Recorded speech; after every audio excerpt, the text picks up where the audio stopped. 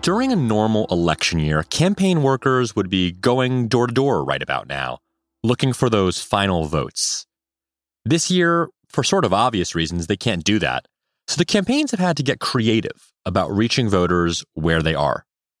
My colleague Rebecca Heilweil recently wrote about one of the ways that the Biden campaign has been reaching voters. Rebecca, thanks for joining us. Hey, thanks so much for having me. So what has the Biden campaign been doing to get out the vote this year? Tell me about it. One of the things I found really interesting about the Biden campaign this cycle is that they've turned to influencers.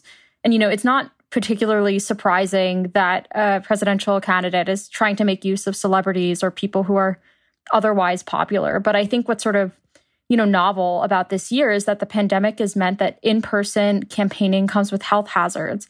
And everyone's thinking, well, what's the best thing we can do with the internet? And for the Biden campaign, that's meant not only trying to build his own online audience, which, can take an incredible amount of work, but trying to borrow the online audiences that have already been built by influencers who, have popularity on the internet. Right. One thing I've seen from time to time is the Biden campaign, for instance, co-hosting an Instagram Live with someone else who's got a big following, right?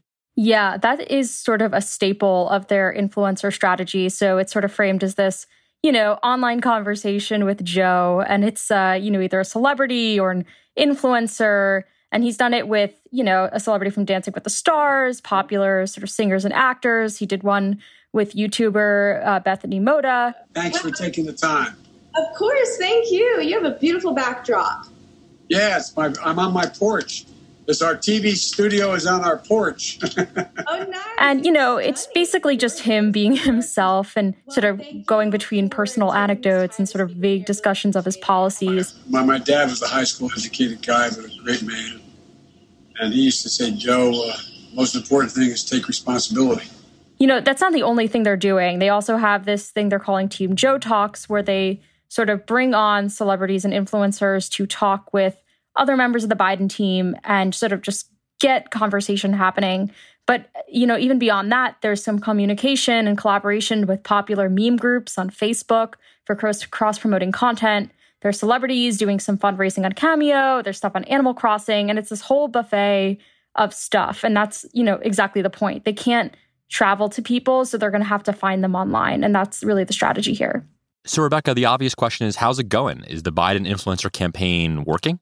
It's definitely hard to measure that at this point. But there's some evidence that there are vulnerabilities here, right? So one of the influencers that he worked with has just been arrested on child pornography charges, right? Jeez. And already we're seeing some right-wing accounts on the internet trying to link that to Biden and sort of other kind of online discourses about that. So, there's a vulnerability there. I think another thing that is worth staying aware of is that we can't assume that, engaging with online influencers is going to be an easy way to get young people to vote. After Biden did one of these Instagram talks with one YouTuber, a writer at the Los Angeles Times called the effort insulting and was basically sort of saying like, you can't just assume young people are social media addicts and this is going to be good enough to win us over. It's not. We care about real issues. And, these generic, easy questions over Instagram Live aren't enough. I think the other challenge is that the Trump campaign does seem to benefit from having a stronger digital presence and sort of is seen as having a big advantage on Facebook, which is obviously one of the most important platforms in this election. Yeah. Does the Trump campaign have anything similar? Obviously, Trump has a robust digital operation, but how is he thinking about influencers? I mean, I think that's just sort of not comparable. And I think that's, one of the big points. It's like you have these like vast networks of Facebook pages on the internet that are willing to sort of promote Trump messaging and Trump lines. And I don't think it even really matters whether there's formal collaboration between the Trump campaign and these pages. They have a crazy amount of engagement. And I think, the Biden campaign to some extent is trying to mimic that. But, it's in some ways it's comparing apples to oranges, right? Because the Trump campaign and, the messagings that are being sent on that side have to do, often with like, don't trust the voting process, don't trust mail-in ballots. And on the other hand, you have people trying to urge trust in the system. So it's a little bit hard to compare. So it sounds as if the Trump campaign almost doesn't need influencers as much, right? Because there's just these natural sort of spokespeople for the campaign who have influential audiences on the one hand. And then on the other hand, there's also the fact that the Trump campaign is going door to door. They are doing rallies. They're not as dependent on a few influencers. Yeah, I think that's sort of the real sort of asymmetry there. And I think, you know, the Biden campaign is trying to play catch up online. This is part of it, but it's certainly not going to be the full story.